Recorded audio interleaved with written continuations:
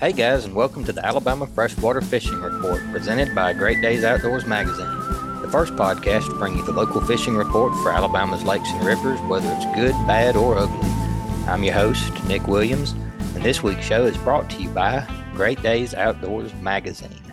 Are you frustrated by your typical hunting and fishing magazines? Are you tired of reading content meant for guys up north or in the Midwest? Don't get left behind following the guidance of guys who don't hunt and fish in your home state. Pick up a Great Days Outdoors magazine subscription and become a better Southern outdoorsman. Great Days Outdoors magazine can be found at your local Books A Million, Tractor Supply Company, Rural King, or you can save and buy online at greatdaysoutdoors.com. Alrighty, guys, welcome back to another week of the Alabama Freshwater Fishing Report. Hope y'all enjoyed last week's special on red-eye bass fishing that we did with Dr. Matthew Lewis. It was a long show, but I think it was a good one. But we're back this week just to jump into a regular old fishing report. We're going to check with a couple guys throughout the state. And first up, we're going to talk with Graz here at Graz's Guide Service. Graz, how you doing today, sir? Hey, pretty good. Thanks for having me, Nick. Absolutely. Well, I know we was talking a little off air earlier, and you said that it was looking pretty good. Said that the fall bite was starting to pick up a little bit. We're getting some cooler evenings. It's hard to believe it right now at 4 o'clock in the afternoon, but it was actually cool this morning. We're getting some cool evenings. Talk to me about that. What are the fish doing? You said you was out doing a little scouting and a little playing around earlier today. How'd it go for you? Right. Well, the water temperature's dropping, and I think that's the key. Of course, the days are shorter, and these fish, and really it's about the shad. The shad move, and the bass move with them, because I mean they're just not going to hang out in a place where they can't eat. So that's what's going on. I mean, last time we talked, the water temperature was, I think, 85 or high 80s. Now it's 78 today. So, and these cool nights are bringing the water temperatures down, and it's going to continue to drop. So, what happens this time of year, and it can be a little difficult, is you have to follow these fish. I mean, they're moving; they're not in the same places they were 2 or 3 weeks ago. So, it's you got to do a little more homework. Sure. What do you usually look for? I know you say follow the shad. And I'm sure that's intuitive for somebody who's been doing it for years like you, but how do you do that? How do you keep track of where the shad are? How are you identifying that shad movement? Well, I mean, I got a lot of history on the lake, so I kind of know where they go certain times of the year, and it's almost a repeat sometimes, but sometimes not. So history can get you in trouble sometimes. But you need to use your electronics. You got to have the bait. Once you see the bait, then you look for the fish. And so, but these fish are not as deep as they were, 2 or 3 weeks ago. Now they're anywhere from 5 to 15 foot. It depends on where you're at. So I mean, these fish are getting shallower. And there's a top water bite too.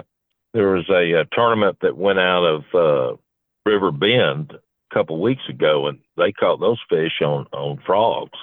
So Right. I'm sure there's a frog bite. I just don't do frog. I mean, I will, but that's not my deal. Sure. So you talking a little bit about finding the bait there on sonar.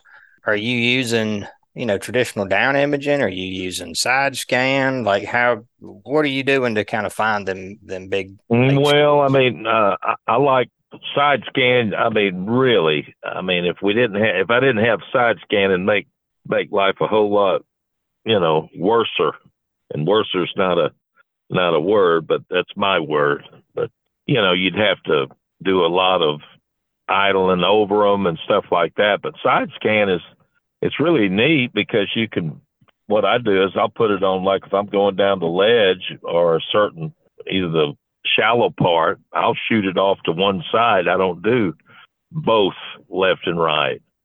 And so the electronics shows up a lot better when you do just one side. And that's something a lot of people don't understand. And I try and teach folks, when they ride with me, that's what you want to do. Now, when the fish get in the creeks, now that's a different ball game. You do want to shoot it on both sides because they could be on either side if you're going into a ditch or something like that. But these fish they're headed into the creeks, mouth of the creeks and stuff like that. They're not in the same places. There's still some fish out, but it's just a transition at this point. Sure. Talking about the creek mouth fish, so are you talking about them just kind of moving up like into the actual creek off of the lake? Or are you talking about them when you say creek mouth, are you talking about like where it dumps in, still out in the main body of the lake, but kind of, usually a creek, at least down here, it dumps out into a lake and it'll get a little bit deeper in that spot where the creek runs out. You get some cleaner, better oxygenated water. Right. Well, what happens this time of year is the fish that are out there, say in the river or in the deep part of the creek, they're going to migrate into ditches and the mouths of the creeks, and then they'll go further back in. The colder the water gets, because the shad's going to move back in the creek. So that's what's happening. It's just in its starting stage right now. We're talking about 78 degrees. Now, when that water temperature gets in the 60s and middle 60s and low 60s, which will probably happen in 2 or 3 weeks, because we're have some, colder weather coming in. So those fish are really going to move around on us. So you just got to follow the fish. I mean, it's worst thing you could do is do what you did in the summer, or do what you did in the spring. It's because the fish are not going to be so much in the same places. So, because they're moving, they're following the food source. And Eufaula, it's threadfin shad. I mean, that's really the main food source is threadfin. We got gizzard and that kind of stuff. And then I've been seeing the needlefish. They've been chasing needlefish on top. Really? Kind of interesting. Yes, sir. Needlefish would jump out of the water right in the middle of the day. It could be, today was what? I think the high today was like 78. This is one of the coolest days that we've had. It really has been. That's interesting about needlefish. So I've seen them down here, and I've always thought, man, something's got to eat one eventually, just because there's so many of them. But I've never watched that happen. Really? Yeah, they'll eat them. It's amazing.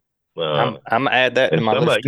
Some of them get big. I mean, some of those needlefish are, I've seen them a foot long, and they got a little meat on the bone. So yeah, I've seen them where they get big enough that if you're out there bow fishing at night, you'll look at them and you'll think for a second that you got a gar. That's correct. Interesting.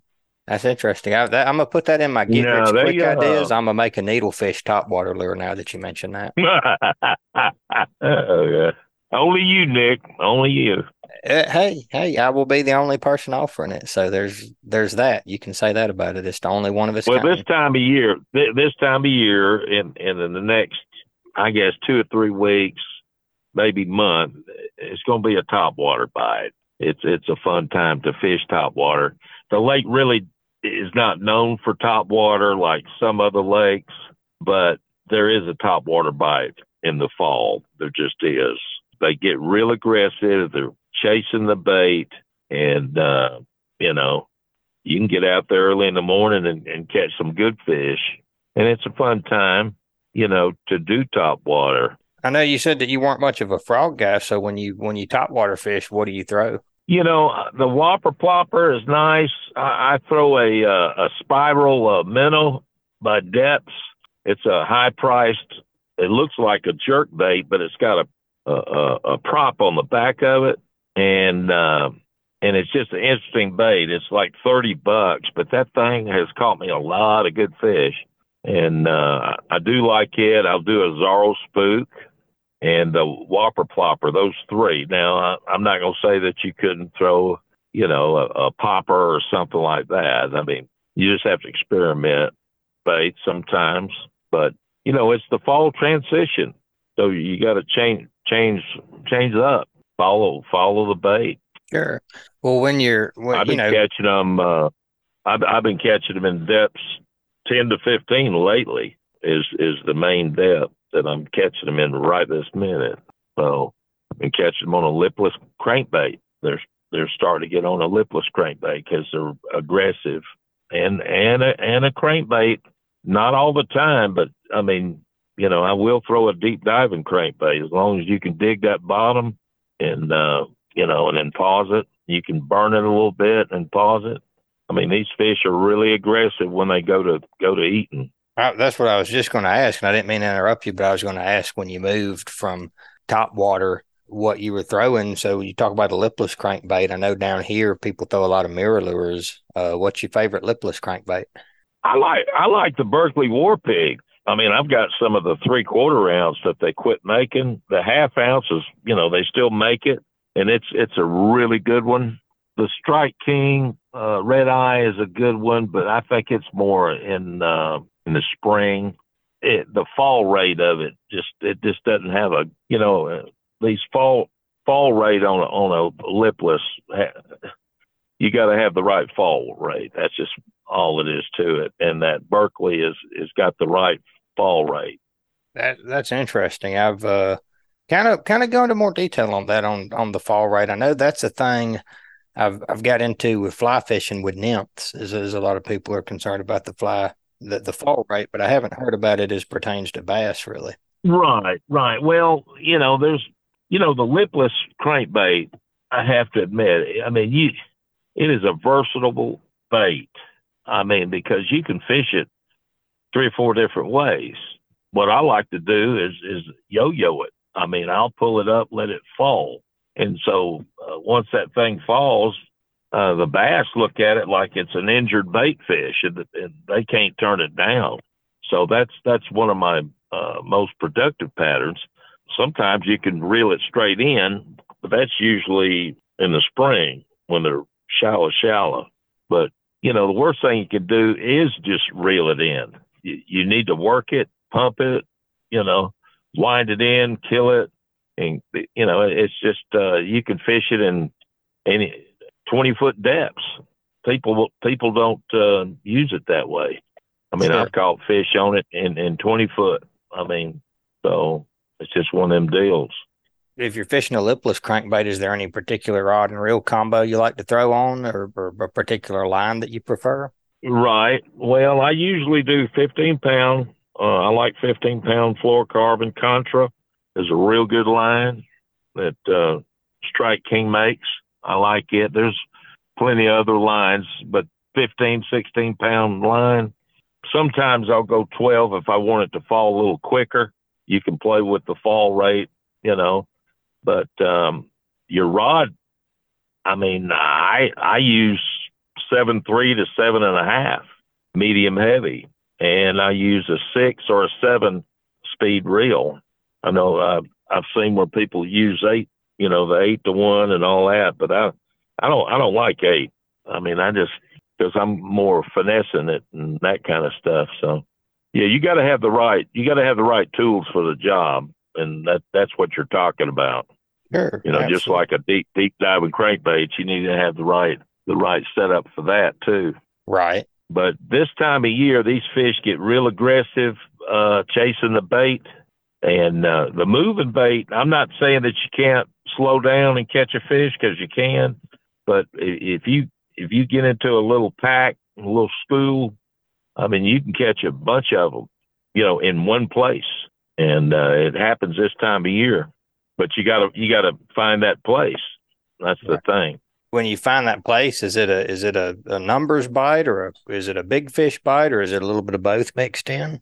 It could be a mixed bag this time of year. You don't always catch a bunch of big ones. I mean, you can catch a big one, but then there's smaller fish in the school because they're all wanting to feed up. So it just depends. You gotta not go fishing with the preconceived idea that they're going to do this or they're going to do that. But you need to have a general idea as to how you're going to catch them. I think that's a general theme here on the show that I've heard from a lot of guides. I'll just say this to our listeners: is preconceived ideas will hurt you. It's best to pay attention, like you was talking about earlier. Stay on the shad, pay attention, move. Don't do the same thing that you was doing 2 or 3 weeks ago, thinking that that's going to pay off this week. And then, like you said, it's good to have history, and be able to pull back in your mind what's happened in previous years. But you mentioned that too, that can hurt you. I think that's real good advice, whether you're hunting or fishing, is just to be wary of those preconceived ideas when you're out on the water. Well, the fish are in a transition, so this is the time of year that you have to spend a little time riding around looking. You have to try and get ahead of where they're going, instead of trying to find them right there. You want to kind of understand where they're heading and go into a place and then work your way out, because you're gonna find them somewhere in between where they're going and where they've been. And so it's just one of those deals this time of year. And it could be challenging. I mean, you could look at the weights of some of these tournaments, and they're not that good right now. And because I think people get stuck on doing the same thing that they were doing, a month or so ago, doing the summer pattern. And it's not going to work because the fish are changing. Right. Well, I'm excited personally. I always look forward to the spring fishing and the fall fishing. We talked about it earlier off air that, you mentioned some people weren't comfortable with the ledge bite, and I'm one of them. I like to see those fish get up shallow because I just catch more of them. So, in my mind, we're getting up on a good time of the year. The fishing's going to pick up, and then we're going to start deer hunting. But if people are looking to get a hold of you, Graz, where's a good place to reach out to you if they want to book a trip and get in on some of that fall action? Well, you can always call me at 706-593-4192. And, of course, I have a website, grazsguideservice.com, and I'm on Facebook. So, text me or give me a call, whatever. The thing I like about when I take my clients out and everything, and I try and teach them, everything any questions that they want to have, I'll answer them. And what I like about it is they'll call me or they'll text me pictures of where, when they go back home, their home lake, and I mean, it makes me feel good that they ask me questions, because I tell them, I said, just because, you paid for me to take you out, I said, don't be afraid to call me or text me, at any time for any information. And so that's how I roll, because I'm retired. I'm doing it to help. It's not, my first money stream or whatever, where I have to do it to live.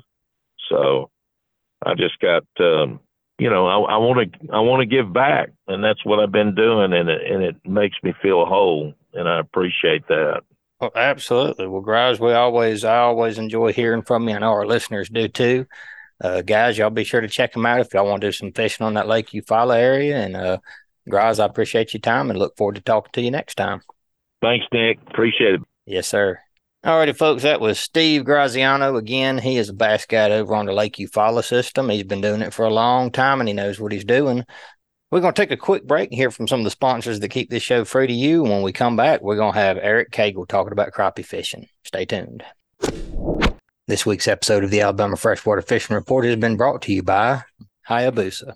Hayabusa provides the world with outstanding fishing hooks. Hayabusa is manufactured in Japan with technical designs, functionality, durability, and styles that customers who want to catch more fish demand. Hayabusa Fishing works tirelessly to provide the highest quality products manufactured and ensures current and prospective customers achieve a higher level of performance by using innovative products. From sabikis and saltwater hooks and jigs to freshwater hooks. See what they're all about at HayabusaFishing.com. Also brought to you by Hilton's Real-Time Navigator. The days of heading out and blindly looking for good fishing areas are pretty much over. Don't waste time and money on fuel searching for fish. You need the recent highest resolution images to not only know where to go, but where not to go. The knowledge provided by today's technology is critical when planning an offshore fishing trip. Make the choice that professional captains all over the Gulf make and choose Hilton's Real-Time Navigator. The easy-to-use interface and excellent customer service will have you on the fish every time you go. Check it out at hiltonsoffshore.com. Also brought to you by Bucks Island. Bucks Island is a family-owned and operated business since 1948. They have new pontoon boats, bass boats, bow riders, and aluminum boats for sale. They love trade-ins for boats and motors. They can rig your boat or ship your new motor anywhere in the United States. They provide boat service on all kinds of boats, even if they weren't purchased from Bucks. They have factory trained and certified technicians. Visit them at 4500 Highway 77, Southside, Alabama, 35907 zip code, or give them a call at 256 442 2588. All right, guys, we are back, and this time we're here with Eric Cagle. Eric, how you doing today, sir? Man, doing good, doing Well, real good. well, good, good. Did you get I know you said that earlier today you was working on your boat. You get everything worked out? Oh yeah, it's always, like I said, it's always something when you use them as much as we do. You're always working on them. So we got it fixed up, ready to go. That's the truth. I know you guys put a lot of hours on them. What is that something you keep track of? Roughly how many hours you think you put on a boat in a year? Man, it it varies a little bit, but I had a 3 year old tracker that I sold 3 months and 3 years and 2 months old, had 2015 hours on it. Goodness So gracious. for at least four to 500 a year, pretty much. I thought that So I was doing pretty good. I was just talking for a show that we're going to do later on. I was talking with the guy with backwater mud motors, and I thought I was doing pretty good to put 500 hours on a mud motor in 3 years. But you run yeah, yours just a teeny bit more than I do, and I run mine more than the average bear. So yeah, that's right. I mean, it's just it's a everyday thing, man. that's it. So That's it. Well, remind our listeners. I know you kind of over there on the Tallapoosa and the Coosa water systems. Remind our listeners where you been fishing here lately. Which lake systems have you been on? man, I'm in Mississippi in the summer. I came home from my 3 month stint there at Grenada Lake in Mississippi about 3 weeks ago. I had a week here at home, and then I headed to Logan Martin there on the Coosa up in Lincoln, Alabama, is where we put in that new line. I don't know if any of your listeners are from Lincoln or around that area, but that might be the best looking boat ramp I've ever seen. It's brand new. It's called Lincoln Landing there in Lincoln, Alabama, on Logan Martin Lake, and there's about I think they got 10 boat lanes there to put your boats in, about 200 or 300 boats parking places there, bathrooms, a big pavilion there. I mean, it's unbelievable what they've done there. I don't know if you've seen that yet or not, but it's a pretty cool deal there. But we spent I spent 9 days up there fishing the Wally Marshall Invitational last week. Just got back 2 days ago from that, but we were fortunate to make the day 3 stage. We had a top 10 finish. We finished in 8th place up there, so not great, but not too bad either. So I've been on the Coosa for 9 days, and then I've been on the Tallapoosa here on Lake Martin the last 2 days. But basically the same things going on right now at both places. The water temperature is still in the mid 80s. We'll say 83 to 85 is what I saw. Both places, but those fish are stacked on brush. They're everywhere. Finding them is not the issue. Catching them is the issue. Getting them to open their mouth and eat is the issue this time of the year, and it'll stay that way until we get a little bit of cooler weather to get that water down in the 70s. When that water starts bumping 75, those fish will go to eating a little better. But until it gets down there, it's going to be a tough bite. And you saw that in the weights at Logan Martin. I think 9 pounds on 7 crappie was a good weight, and that's not a big weight for Logan Martin, but this time of the year when they won't bite, that's what it took. So that just goes to show you how tough the bite was there. And it's the same on the Tallapoosa here. Like I said, Lake Martin's pretty much the same. You can find them, but you just can't, hard to get them to eat right now. If you were ever going to fish with some minnows, now's the time Sure. on both rivers here. Sure. It's interesting that you say that. So I'd say one, don't sell yourself too short. 8 out of 10. That's you obviously know something about getting them crappie to open their lips up. What was your secret? What was you throwing at them to tempt them? And we threw and I don't do this very often, just to try to get those fish to eat. I mean, I'll fish black crappie most of the year, and until we go to Mississippi in the summer, and then it's whitefish there. But I can talk a few of those fish into eating. But man, it was like pulling teeth. I mean, it was like that for everybody there. But we used a 1/64th hair jig, and we used some real small 1-inch plastics too. But those little hair jigs we were using, I mean, they look like a fly. I mean, that's how small they were.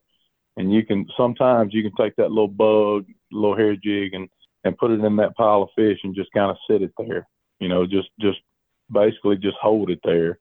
And eventually one of them will reaction bite it. They'll come by and just, pop it.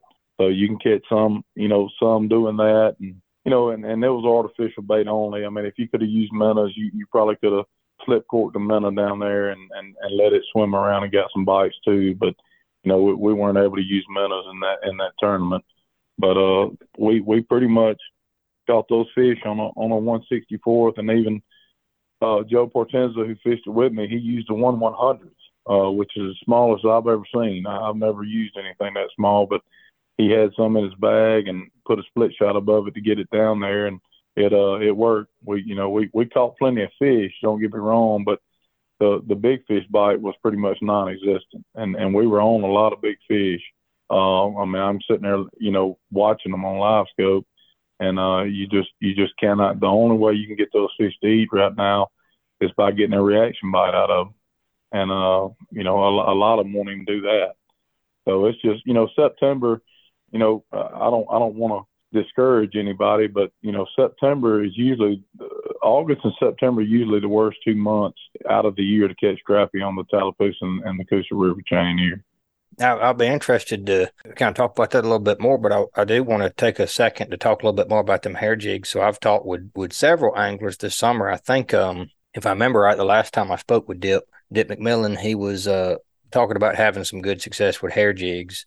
And I hear pros talk about them. I don't feel like the average Joe is fishing with them a whole lot. It is just kind of what I'm intuiting just from the conversations that I see. And I know 1/64th, that's a really small jig. I do have some 1/64ths that I pull out with some little 1-inch soft plastics for fishing for bigger bluegill in the spring and fall. But tell me more about your hair jigs. Is that something that you're tying up yourself? Is there a small local guy that's tying them for you, kind of like people kind of do with like local fly fishing flies, or is there a place that you're getting them from? I mean, that's basically what it is a fly fishing fly. I mean, if you really look at it, but no, there's a lot of guys now, with live scope, forward-facing sonar, I mean, these fish are getting smart to it. I mean, we've seen it in the last few years. I mean, the bite's actually gotten a little tougher, and not necessarily on these blackfish lakes, but for sure on whitefish lakes where we're chasing them around. But I mean, there's a ton of guys out there that are tying small hair jigs. I mean, I could name 50 little companies. I mean, I'm not going to name any individual companies, but I mean, you can get on Facebook or online right now and type in crappie hand ties and, hand tied jigs, and there's 10,000 of them. So, any of them, I mean, all of them work. I mean, they all have, good hooks in them these days, but any small hair jig, 64th or and back in the day, the smallest somebody would go was like a 32nd, 1/32nd, but now it's even smaller because when those fish are real lethargic like they are now, take Logan Martin, for instance, they really didn't want to eat that bait. But, if they just barely suck that bait, that jig's so light that it'll go in their mouth and you can catch them. Whether if you had a 16th ounce, plastic down there, it's a little bigger profile. If they just nipped at it, then that bait wouldn't go in their mouth. Does that make sense? It does, yeah. I think definitely going with a smaller and a lighter bait works. I've had some pretty good bluegill fishing this summer, switching to flies and throwing little bitty size like 18 to 24 flies, which is substantially smaller than what you get on a lot of other stuff. And I've done better with flies a few days even on than I would do with live bait, just because I think you're right. Like, I think they're kind of putting a little half-hearted peck at something. And yep. if it's that light, I almost think maybe it surprises them, like it's lighter than what a real bug or minnow would be, and they, end up taking it a little deeper than they would have thought that they did. I've noticed that you get better hookups. Yep. Is there a particular color that was working for y'all? Man, I think I've said it on on this deal before, but I mean, there's like four. I'm not a big color guy. I mean, there's like four colors I use. We used any shad color: gray, black, black and chartreuse, and any orange or orange and chartreuse. I mean, that's pretty much it. You can put with four faces on, you can put the bait on their nose, so they don't have any trouble seeing it. Sure. So I mean, I don't think color is as big a factor as it used to be. So, and that's my opinion. I mean, that's just the way I think about it. But back in the day when when you were those guys were pushing or casting or long line trolling, those fish might be able to see a shade a little bit better from 3 feet away. But they're not having to see it from 3 feet away now. We're taking it and putting it right on their nose. So I don't think the color plays near has near the effect that it used to. I think as long as that fish sees the bait, and he's either going to eat or he's not. Yeah, I think we were talking last week with Kyle over at ATX Lure Company, and he was saying something kind of similar. They're saying that he had a handful of confidence colors that he did 90% of his fishing with. He said he did a lot of fishing with the old monkey milk, and he said that he was more concerned about matching a size, finding a size that they were willing to hit than he was finding a particular color. Yeah. The color hooks the fisherman, not the fish. That's it. Well, I mean, that's what he was saying. He's like, I mean, I don't want to tell people since I make lures. He said, I'm not going to tell people that you can catch all the fish you need with just one color because I want you to buy all the colors. But he's like, I fish one color. Let's circle back. You were saying that you thought August and September was kind of some of your worst crappie fishing on the Coosa and Tallapoosa. When in your mind does it start to historically get a little bit better? And what are you looking for to tell you, okay, now's the time, to start getting excited again about the fall bite? The Coosa River chain, you can, and like I said, I don't want to be discouraging to somebody wanting to go out and fish because you can still catch fish. It's just not nearly as good. When that water temperature starts getting back down in the 70s, mid to low 70s, those fish, and honestly, 72 is and lower is really when they turn on, for the better. But as soon as we get the first frost of the year and it knocks that water temperature on down is usually when you can count on, going a day or two after that first frost, you can usually go and start catching better numbers. The Tallapoosa, Lake Martin, the Tallapoosa's fishing a little bit better right now than the Coosa is. Those fish are biting a little bit better. For what reason, I don't know. The water temperature is about the same. They're just biting a little bit better on the Tallapoosa than they are the Coosa right now. But that varies too. But man, that Coosa River, Jordan, Mitchell, Logan Martin, Lake, those September has always been bad on that Coosa River chain. That's just the worst month. I mean, since I was a kid, I got a folder, a little notebook that I kept notes in for like 10 years. And September was, you can go back and look at the notes on every September and it's terrible. So, the fish, like I said, you can find all the fish you want. They're on every brush pile that they're supposed to be on and every stump that they're supposed to be on, but getting them to open their mouths a little different, different story. But yeah, it's just a water temperature thing, and if you go to those lakes right now and look at them, the water's crystal clear. Even on the Coosa River chain, the water's crystal clear, and that's a big reason why the bite's so tough too. Those fish can see really well. The thermocline's low in the water. So, that's what, makes those fish real lethargic this time of the year is, I think that clear water has a lot to do with it rather than, coming into the winter when we start getting some of these rains and some of these fronts pushing in. we'll get a little murky, a little color in that water, and that helps the bite too. Sure.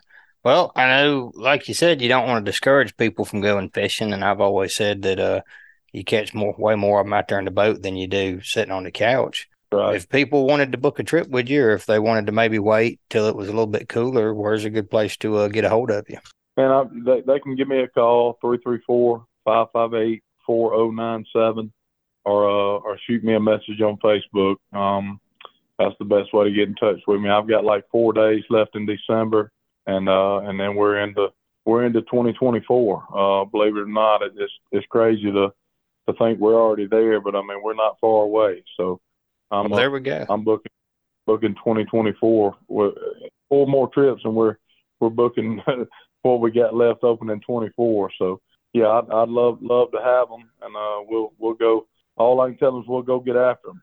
That's it. Well, and you're real humble about it, but guys, I can tell you that's how you know you got a good fishing guide is when he's booked out 3 or 4 months in advance. So y'all go ahead and give Eric a call if you want to get out there on the Coosa Tallapoosa River Lakes. And Eric, we'll holler at you later. I appreciate your time. Hey, thank you, man. Yes, sir. Alrighty, folks, that's going to wrap up this week's show. If you've enjoyed this episode, please take a second to subscribe, rate, and review wherever you're listening. And if you'd like for us to email you the podcast, you can just text fishing to 314-665-1767. Again, just text the word fishing to 314-665-1767 to subscribe to our email list, and we'll send you the new show each week. This week's episode of the Alabama Freshwater Fishing Report has been brought to you by Texas Hunter. Since 1954, Texas Hunter Products has delivered the finest quality fish and game feeders and hunting blinds in the industry. To learn more, visit texashunter.com. Also brought to you by L&M Marine. L&M Marine has something for everyone, from small hunting boats to pontoons to bigger bay and hybrid boats for the hardcore angler. You can visit them at 34600 Highway 59 in Stapleton, Alabama, or give them a call at 251-937-1380. Also by Southeastern Pond Management. Since 1989, Southeastern Pond Management has been a leader in pond and lake management services. Schedule an obligation-free consultation today. Call 1-888-830-POND or info@sepond.com. Also brought to you by Dixie Supply. Baker Metalworks and Dixie Supply manufacture a variety of metal roofing systems to meet your needs. Whether you're putting a new roof on your home or sheeting a commercial building, they have you covered. Baker Metalworks and Dixie Supply, your metal roofing headquarters. Also brought to you by Killer Dock combines durability, function, and design to uniquely upgrade your entire dock experience. Visit killerdock.com to see more.